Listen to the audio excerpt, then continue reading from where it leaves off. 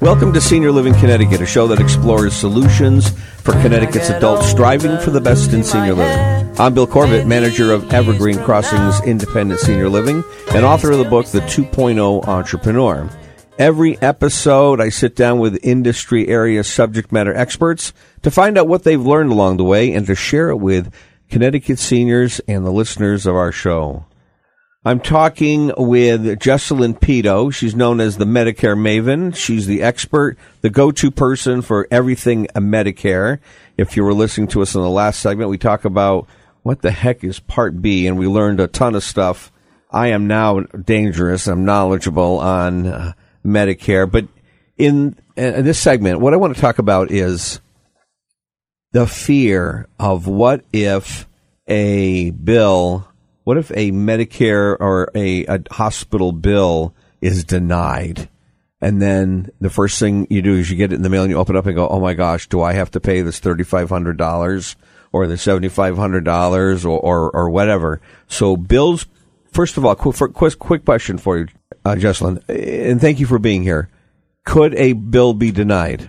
Absolutely. That could happen. I can get that in the mail and I can be frightened out of my wits.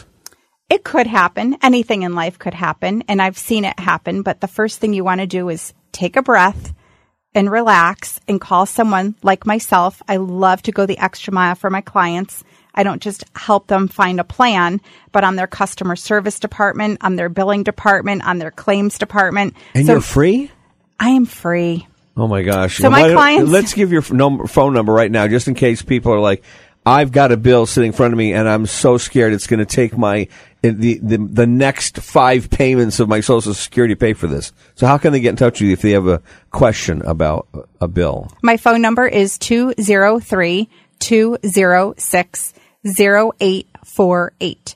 So the first thing you want to do is not take things for face value. You want to be in the curious mode and start to dive in as to what this balance should be. So don't pay it. Don't pay it automatically. Right. Don't pay it right away. Explore as to what some of the options are. So number one thing I see a lot is, especially for those that are aging into Medicare and coming off of an employer work plan. Once they go on to Medicare, I have seen quite a bit where Medicare claims get denied now that they're on Medicare. And when you go and call Medicare, surprisingly enough, you'll find out that it's a coordination of benefits issue, meaning for whatever reason, Medicare still has your employer plan on file listed as the primary insurance. Listed as active. Correct. It's listed as active. So when your provider goes to bill Medicare for your claim when you were on Medicare, Medicare is going to deny it because it shows your work plan is still active. When are you supposed to file for Medicare? While you're still employed and covered? Or do you have to wait for the coverage to end?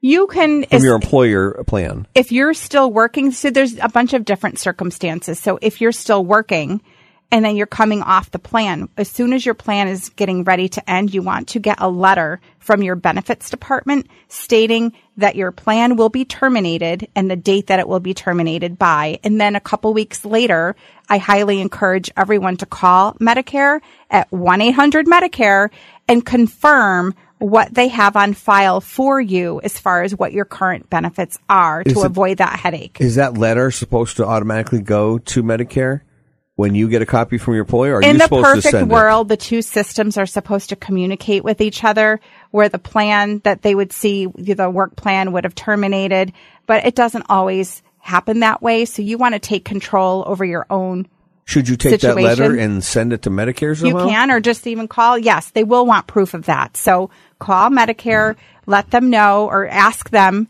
what do you have on file for me? And if they say, well, it shows that your work plan's still active, forward that letter over to them, usually by a fax, or scan it over, and that should do the trick.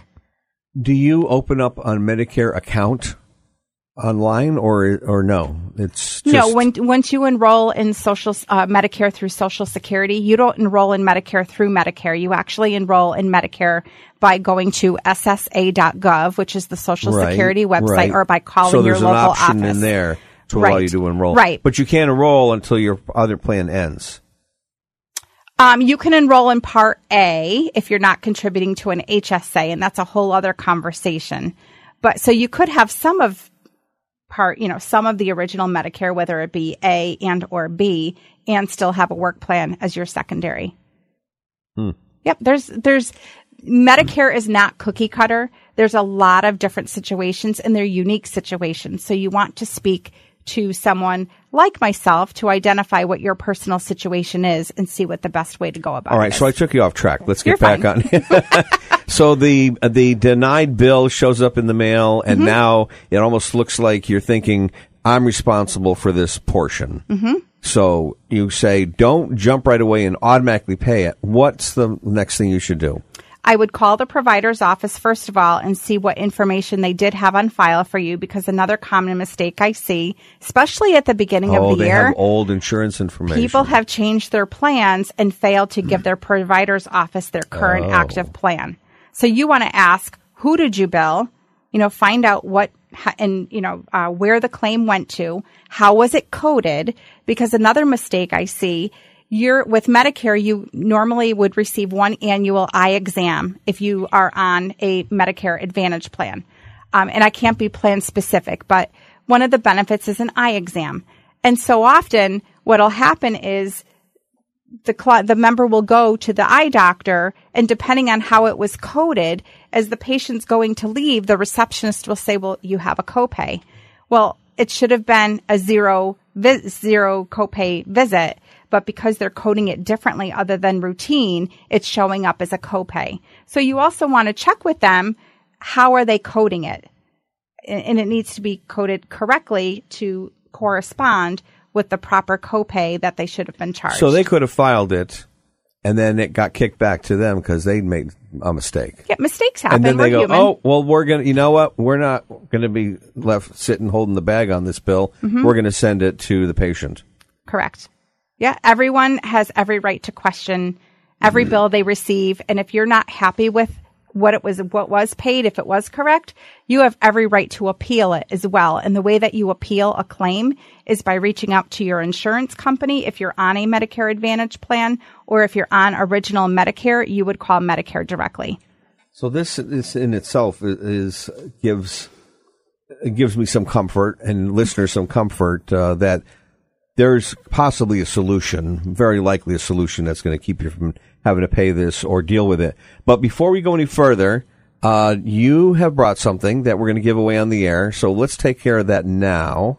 Yes. And what did you bring along? Well, I've discovered along the way people love to eat. So I brought along a gift basket of Tastefully Simple goodies. And what is that? Tastefully Simple is a home-based business that makes easy to prepare delicious foods, whether it be open and eat or adding 1 and 2 ingredients to it to prepare it. So for someone who, might be living alone or just has a family of a couple people, it's just a perfect way to not overcook and enjoy a small indulgence. Okay. All right. So we're going to give that away. Yes. We are going to I'm going to give out the number right now to the first caller at 860-327-8899. That's 860-327-8899. The first caller will get that gift basket, and it sounds really exciting. Thank you very much for bringing that along, and we'll give that out. Thank you for having me again. Again, we are talking with Jessalyn Pito, and she is the Medicare maven. She knows everything there is to know about Medicare, and she's helping us understand, can bills get denied and why, and then what do we do about them? So her first tip was, don't get all afraid and pay it. So we talked about it could have been coded incorrectly, which means it's just got to be fixed. We might have our old plan. Your provider might have an old plan on file, so they made a mistake as to where to send it to, and didn't send it to Medicare. They sent it to an old plan that you were on, your spouse's plan, or either the provider employer. Or Medicare could have incorrect information for you on file as well. So you always want to check with Medicare when you're aging into Medicare what they actually have on file. And it's really all about taking personal responsibility too.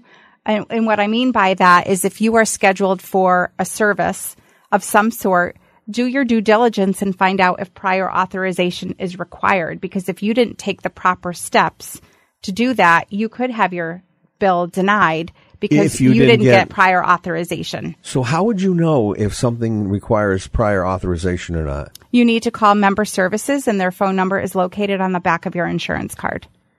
So this is Medicare you're talking about. So there's some things they have to give you prior. More of the managed care plans need prior authorization.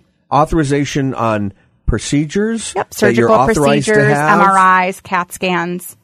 And not every carrier is like that, but you want to be certain whatever is being scheduled, you do not need prior authorization.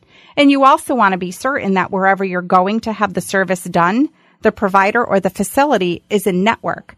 So another story I love to share stories. Sure. I had a client who scheduled an eye exam at a eye care facility here in the state, and the facility itself is in network with his plan. However, the provider that the secretary scheduled him with was not in network. So he received a bill for over $1,800. Yet, Because he picked the wrong doctor. well, he didn't. Whoever scheduled him yeah. put him with an incorrect Yikes. physician because the facility showed up as being in network. So now I get this bill, and I helped him appeal it, and they denied the first appeal. So we appealed it again, and by the second and third appeal, it was overturned and his bill was covered. So it's just a matter of staying diligent and knowing your rights and your wrongs and what you have access to. You got to be really careful about what you do. You have to make sure you're crossing all the T's and dotting all the I's, Right. because you could contribute to something that could make life more difficult for Right. you. And one thing I noticed with the senior community, and this is why I absolutely love what I do and why I was drawn to it, is a lot of seniors today do not have someone in their life that can help them navigate the system. That is so true. You know, they don't have family, or they have children who live far away.